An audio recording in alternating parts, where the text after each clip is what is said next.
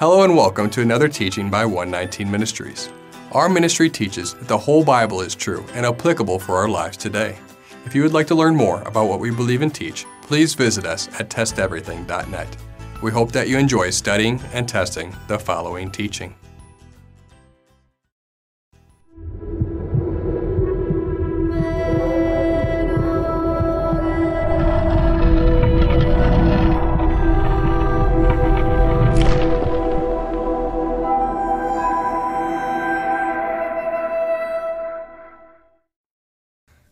A major supporting pillar of the doctrine that teaches parts of God's law have been abolished is found in often cited Acts chapter 15. It is taught that the Jerusalem Council concluded in a groundbreaking decision that converted Gentiles are not to be taught obedience to God's law as written by Moses. However, is that really what Acts 15 teaches us? In just reading verse 1, we learn that the debate is centered around a false, works-based salvation model, starting with circumcision. But what about those in verse 5? Does that mean we should still be obedient to God's law, like those in verse 5 suggest? Most do not examine the context of those verses as it relates to the council's decision. What is the meaning and purpose of the four commandments found in 15:20? Also, why is it that Acts 15:21 is always ignored as part of the decree in mainstream commentaries? That is just quite bizarre. Why is James ignored here? Was he talking nonsense? What is the purpose of Acts 15:21 in James' decision? We need to study to show ourselves approved and test all things to Scripture, holding on to only what is good. To start, let's read Acts 15. And certain men came down from Judea and taught the brethren, unless you are circumcised according to the custom of Moses, you cannot be saved. Therefore, when Paul and Barnabas had no small dissension and dispute with them, they determined that Paul and Barnabas and certain others of them should go up to Jerusalem to the apostles and elders about this question. So being sent on their way by the church, they passed through Phoenicia and Samaria, describing the conversion of the Gentiles, and they caused great joy to all the brethren. And when they had come to Jerusalem, they were received by the church and the apostles and the elders, and they reported all things that God had done with them. But some of the sect of the Pharisees who believed rose up, saying, "It is necessary to circumcise them and command them to keep the law of Moses." Now the apostles and elders came together to consider this matter. And when there had been much dispute, Peter rose up and said to them, "Men and brethren, you know that a good while ago God chose among us that by my mouth the Gentiles should hear the word of the gospel and believe. So God, who knows the heart, acknowledged them by giving them the Holy Spirit, just as he did to us, and made no distinction between us and them, purifying their hearts by faith. Now therefore, why do you test God by putting a yoke on the neck of the disciples which neither our fathers nor we were able to bear? But we believe that through the grace of Lord Jesus Christ, Yeshua the Messiah, we shall be saved in the same manner as they." Then all the multitude kept silent and listened to Barnabas and Paul, declaring how many miracles and wonders God had worked through them among the Gentiles. And after they had become silent, James answered, saying, "Men and brethren, listen to me. Simon has declared how God at the first visited the Gentiles to take out of them a people for his name.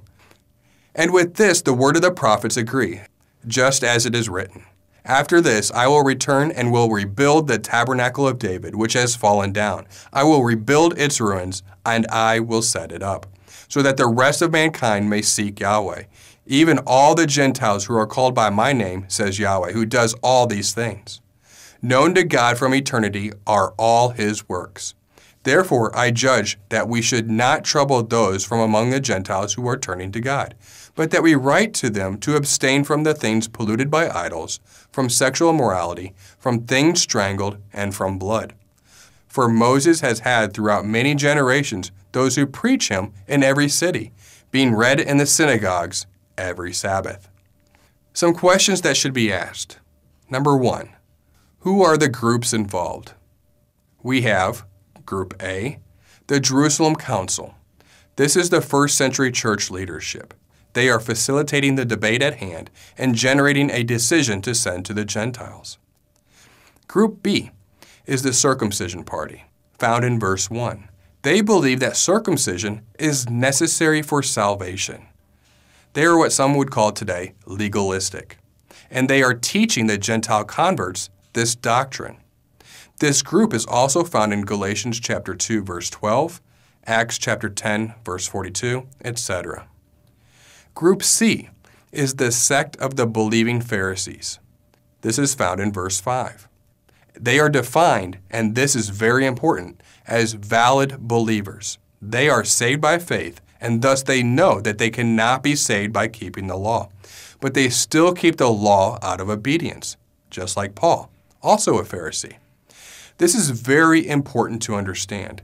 Scripture is calling this group valid believers in the faith and teaching that the law of God, as written by Moses, is valid. And lastly, Group D, new Gentile converts. This group has recently come into the faith, but many are still deep into their pagan false god worship traditions, such as drinking blood, temple prostitution, eating unclean, strangled animals, and worshiping false gods. The next question we should ask is, what is the debate about? We basically find that there are two positions in the debate in Acts 15.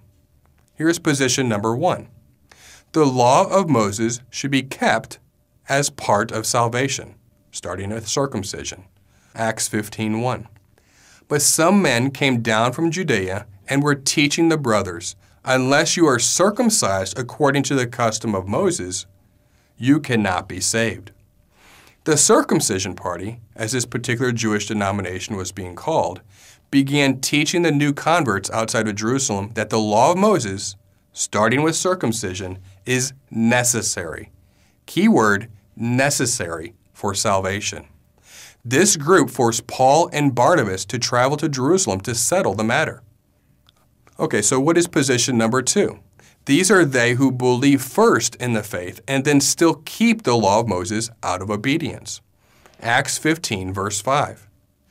But some of the sect of the Pharisees who believed rose up, saying, it is necessary to circumcise them and to command them to keep the law of Moses. In verse 5, these are Pharisees who believed, meaning they have faith. This group in verse 5 is stated to be believers, which means they have faith in Jesus, or his Hebrew name being Yeshua, and they understand the only way to salvation. The other group, in verse 1, placed their faith in works. It is important to note that the group in verse 1 was not comprised of believers, as they believed salvation came from keeping the law. This would be faith in of themselves, or legalism, for a more modern term, instead of the finished work on the cross. You're not saved or considered a believer if you believe the law of God saves you. Also, the group from verse 1 was a group from outside of Jerusalem, and the group in verse 5 manifested days later inside of Jerusalem. These are clearly two different groups with two different doctrines from two different places in two different instances, and both are interested in having their position projected on the new Gentile converts. Thus, it was necessary to debate both positions in the Jerusalem Council for a decision on the matter. We now have our two debates from our two main groups. One of these positions will be correct, the other will be clearly wrong. In summary, and to clarify, the debate is about whether the Gentiles should be keeping the law of Moses as a means to salvation, verse 1, or keeping the law of Moses as a matter of obedience as a result of their faith, verse 5. The debate is between one of these two choices. No one suggests anywhere in chapter 15, or even throughout the rest of Scripture, that there is a third option in which the law of Moses has been abolished, in whole or in part. That is not stated to be part of the debate. That is not what the Jerusalem Council came together to discuss. They came together to discuss the doctrine in verse 1 and the doctrine in verse 5. Those are our only two choices. That is very critical to understand because many choose to ignore the debate at hand and invent a new debate with new context. Verses 1 through 5 set the context and the specifics of the debate at hand. The law yields salvation versus keeping the law just yields obedience in our faith after salvation. The converted Gentiles were obviously not keeping the law of Moses very well, or even at all, or there would have been no cause for either side of the debate.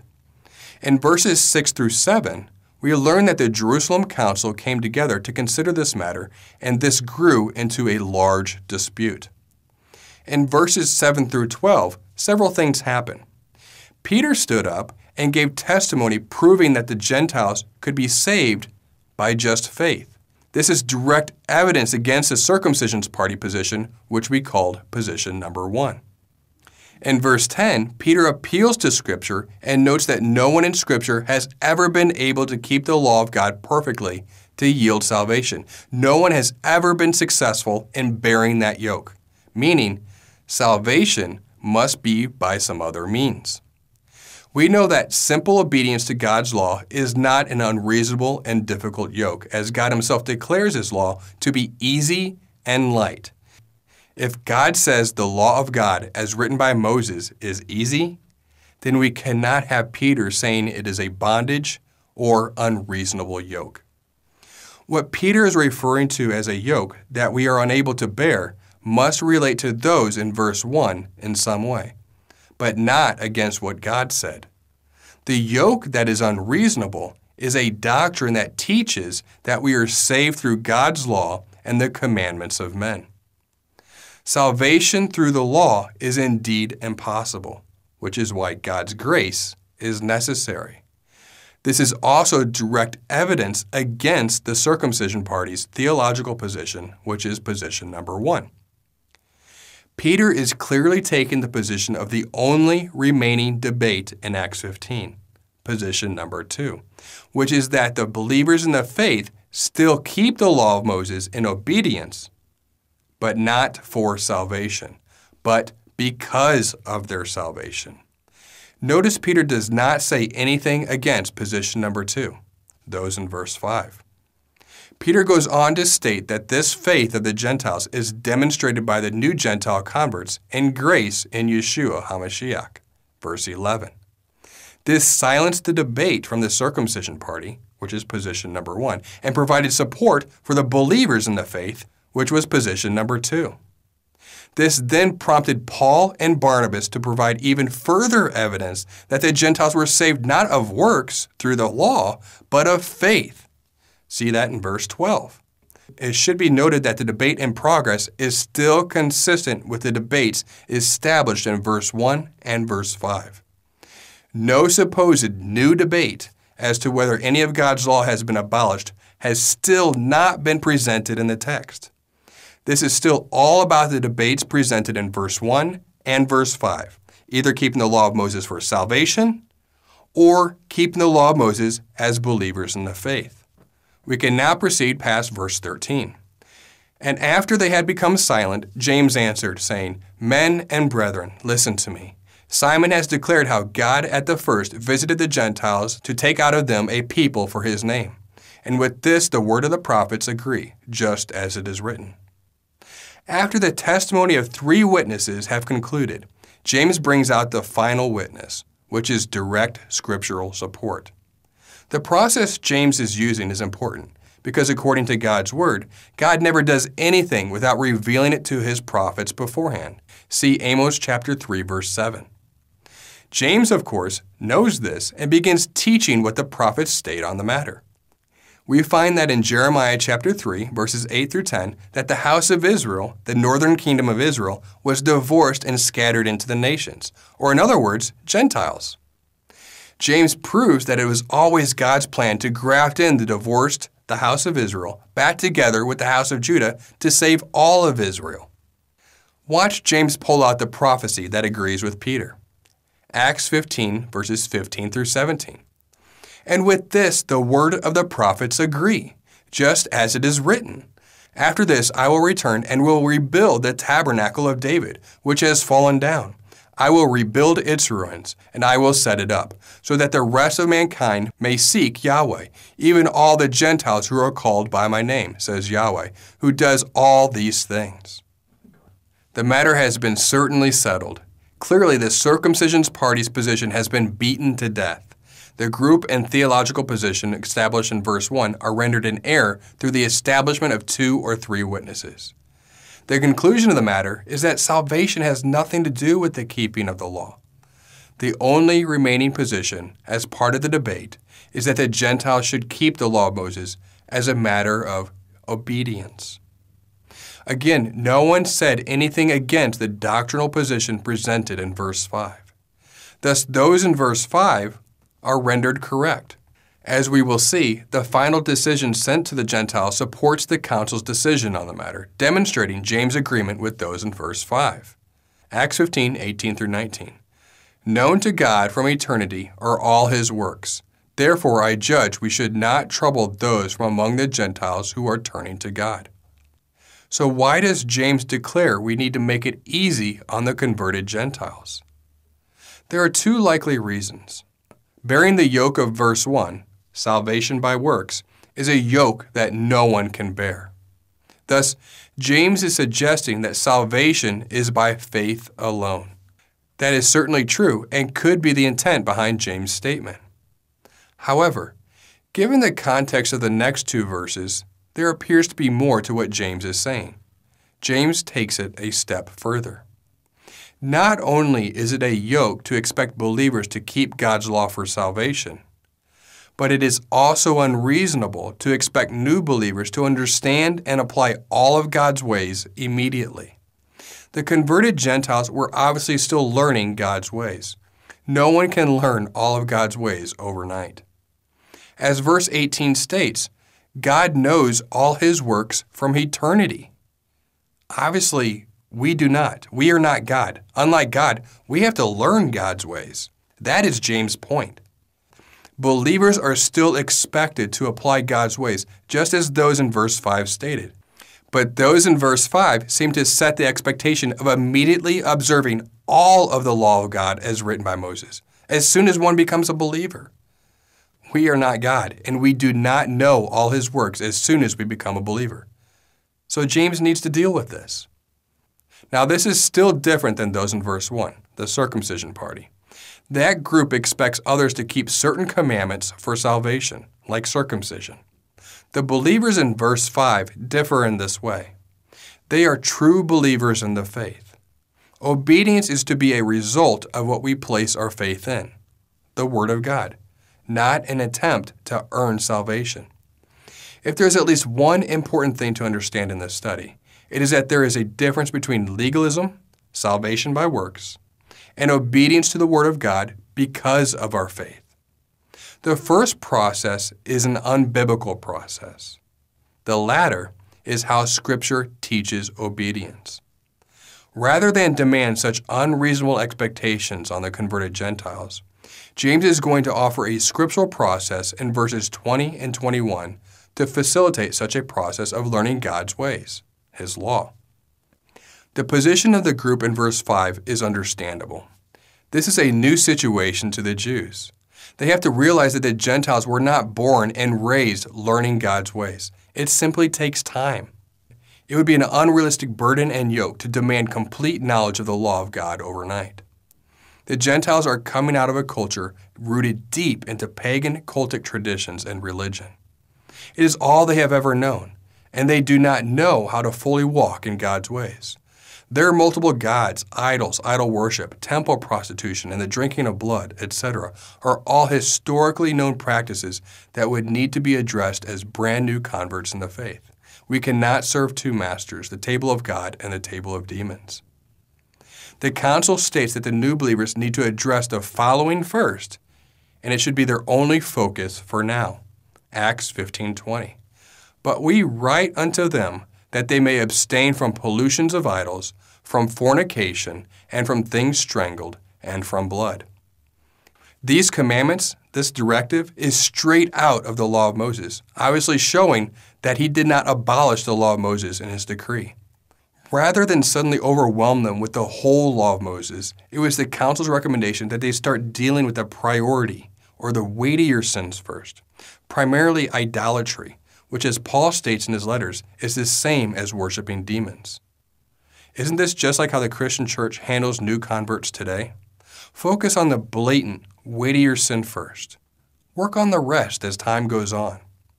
Believers cannot be part of a pagan cultic idolatry and be at the same time claiming to be following the one true God. That issue had to be addressed first. We cannot serve two masters, God and Satan. Once the converted Gentiles addressed those things, they would then be allowed back into the synagogues for a very important reason, related back to the debate we find in verse 5, the winners of the debate. Now, the question that naturally follows is this: is all we are supposed to do as believers those four things? Acts 15:20? That would be just silly. Who would say that we are to avoid temple prostitution, but I can go and murder someone or steal? Obviously, there is more to this. There is an often unaddressed gap here. There is still a verse that we have not covered in the council's decision. There is still a verse that is never quoted in mainstream theological presentations of Acts 15. Why? Because they don't know what to do with it. The question remains, if the council's final decision on the debate was position B, then what was the council's plan to help the new converts move toward obedience to the law of Moses? Verse 21 gives it away. Acts 15:21. For from ancient generations Moses has had in every city those who proclaim him, for he is read every Sabbath in the synagogues. Unless Scripture just contains idle words and this is of no consequence, then we know that this is part of their plan for the converted Gentiles. The Greek word translated in English as for in this case means that it relates to what has already been stated. It means to expand on what has already been said. It means that James intended there to be more than those four instructions found in verse 20. In fact, verse 21 expands or clarifies the instructions that are beyond those initial four. Just as Yeshua, or Jesus, commanded, we are to observe and do what is taught out of Moses' seat, and teach all nations to do so. Obviously, the new converts are expected to do more in their obedience to God than to just remove their false god cultic temple practices. Removing the false god cultic temple practices is just to be the priority and immediate change. What about obedience to the rest of the commandments? Again, the answer to that gap is found in verse 21. We learn that they will pick up on it and learn through their study of Scripture on the Sabbaths and their reading of the law of Moses from Moses' seat. Yeshua stated that we are to observe and do what is read out of that seat. That is no different than how most of mainstream Christianity handles new converts today. We are to deal with the priority sin first and expect them to pick up the rest in their walk through the continued study of God's Word. We do not immediately overwhelm them when they are new in the faith. Nobody can deal with all of their sin overnight. In fact, it is an ongoing process throughout all of one's life in which perfection is never obtained, but we should constantly strive to go and sin no more. James appeals from the law of Moses, read from the Moses seat in the synagogues on the Sabbath, as the means to gradually call them to obedience of God's Word in their study. What other purpose can we conclude James intended on making in such a statement found in verse 21? There is none. That is precisely why when mainstream biblical commentators cite Acts 15 to support their supposed law-abolishing paradigm, that this verse is never cited. And that is a problem. Some have read Acts 15 and then conclude that the law of Moses has been abolished. In order to accomplish this conclusion, here is what we would have to do. Number 1, we would need to ignore the specifically stated points of the debate found in verse 1 and in verse 5, and instead inject a non-existent third point of the debate, stating that the debate is whether the law of Moses is no longer applicable to Gentile converts like they were in the Old Testament. And number 2, we would need to completely ignore the fact that believers existed that taught the law of God as written by Moses as valid, and no one corrected them in the Acts 15 decision, but only supported them. Number 3, we would need to completely ignore that the council's decision based commandments given to the Gentiles as their immediate primary focus, were commandments directly out of the law of Moses that addresses cultic pagan temple practices. This, of course, is the exact opposite of stating that the law of Moses does not apply to Gentiles. For James to be quoting commandments out of the law of Moses to suggest that the law of Moses is obsolete makes absolutely no sense. Number 4, we would need to completely ignore verse 21, in which James appeals to the fact that the law of Moses is read every Sabbath, which he includes as part of the solution and the decision for the converted Gentiles. Number 5, we would need to ignore that Yeshua stated in Matthew chapter 5, 17 through 19, that no commandments were to be abolished until all the law and prophets have been fulfilled, and heaven and earth have passed away. The new heaven and earth still has not yet arrived. Even Peter agrees. The first heaven and earth do not pass away until Revelation 21. Number 6, we would need to ignore that there is not any prophecy in all of Scripture telling us in advance that any commandments would ever be abolished, which would contradict Amos chapter 3, verse 7, if commandments in the law of Moses have been abolished. Number 7, we must ignore that God is the Word and He does not change, and that His Word has existed since the beginning. Number 8, we would need to ignore that Yeshua Himself stated to observe and do what was read out of the seat of Moses, and that Yeshua Himself stated that we are to instruct all nations to observe every command Yeshua gave, which obviously then includes the law of Moses. Number 9, we would need to violate our own hermeneutical principles in doing the above, using eisegesis instead of exegesis. Number 10, lastly, we would need to ignore the fact that Scripture calls the Mosaic law perfect, just, good, life, the light, our path, God's way, our lamp, freedom, liberty, and holy. Thus meaning, it would be a very bad thing to abolish God's law in whole or in part, as it would destroy all Scripture that just described God's law written by Moses. Taking away commandments from a perfect law would only render it imperfect and incomplete. We should be careful not to add or subtract from God's commandments, and certainly be careful not to accuse those in the Jerusalem Council of doing so, especially when they cite the reading of Moses every Sabbath as part of the solution for the converted Gentiles. Deuteronomy 12, see that you do all that I command you. Do not add to it or take away from it. It should be clear that Acts 15 does not abolish the law of God in any capacity. In fact, just after the decision in Acts 15, the council sends them out to deliver the decision of the decree to the believing Jews. Let's read. Acts 15, verses 22 through 41. Then it seemed good to the apostles and the elders, with the whole church, to choose men from among them and send them to Antioch with Paul and Barnabas. They sent Judas called Barsabbas and Silas leading men among the brothers with the following letter. The brothers, both the apostles and the elders, to the brothers who are of the Gentiles in Antioch and Syria and Cilicia, greetings.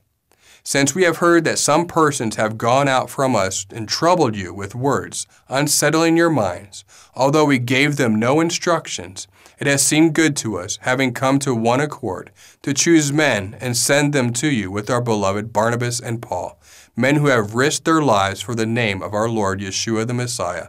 We have therefore sent Judas and Silas, who themselves will tell you the same things by word of mouth.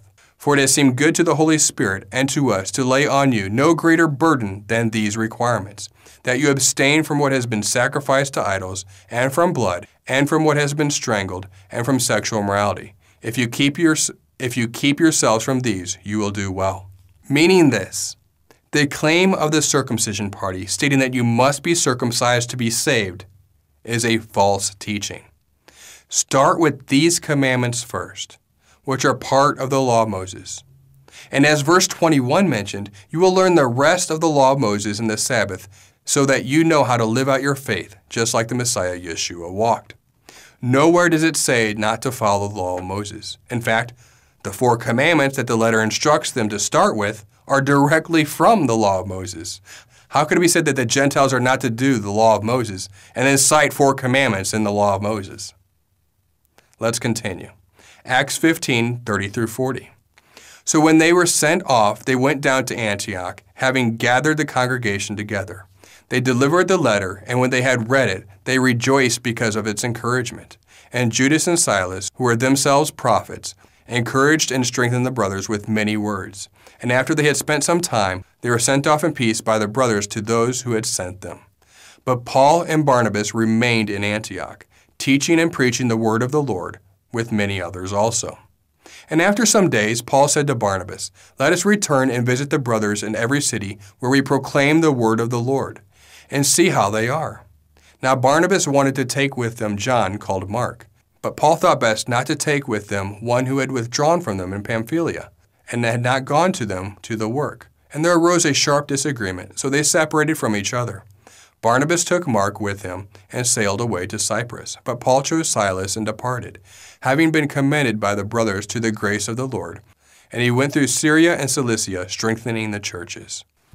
Interestingly enough, in Acts 16, before the trip sets out again, they meet up with Timothy, who has a Greek father and Jewish mother. Paul circumcises Timothy because of the Jews in that region. Now let's exercise some critical thinking.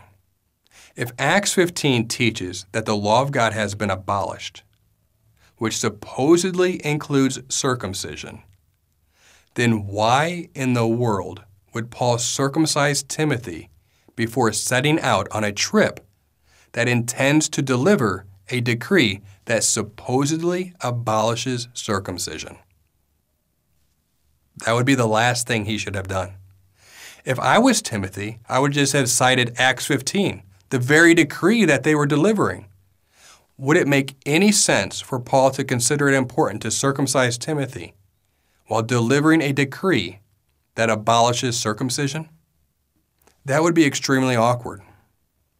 However, if Acts 15, especially verses 5 as part of the debate, and verse 21 as part of the decision, we would then understand why Paul had to circumcise Timothy. He had to be consistent with the decree that he was delivering.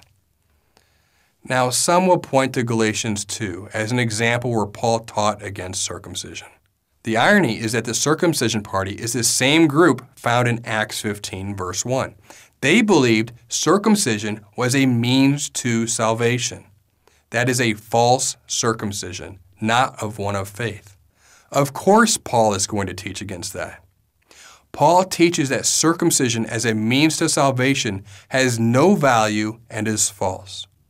But the keeping of God's commandments in faith is what matters, which still includes circumcision. Now that we have covered Acts 15 at length, we need to cover Acts 21 because they are related. Paul is accused of not teaching the whole law of God as commanded by Moses.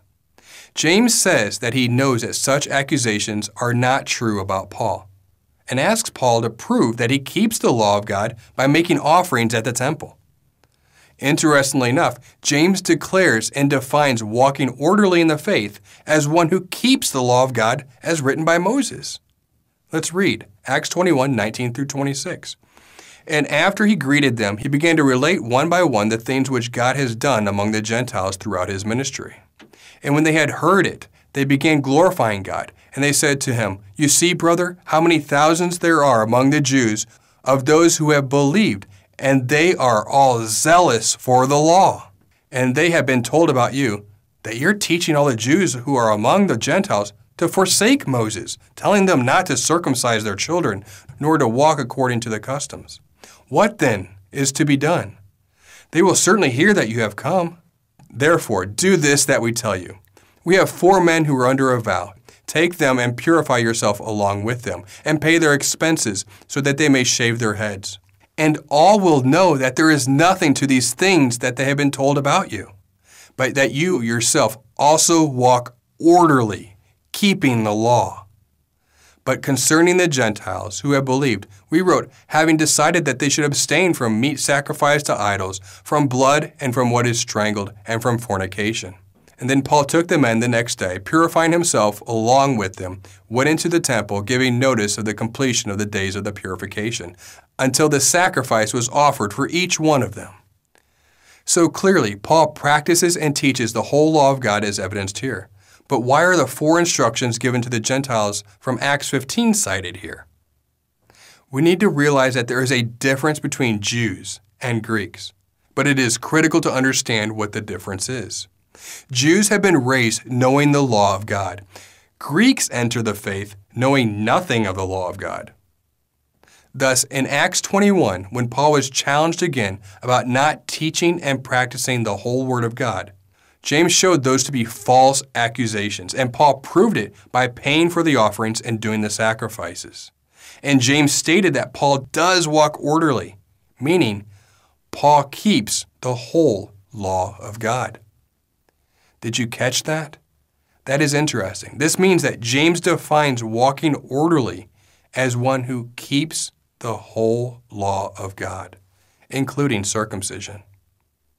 Now, the original accusation to Paul in Acts 21 was about the relationship with Paul and the Jews.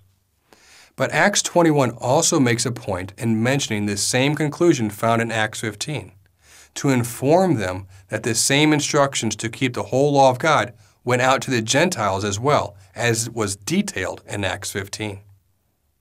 We hope that this teaching has blessed you. And remember, continue to test everything. Shalom.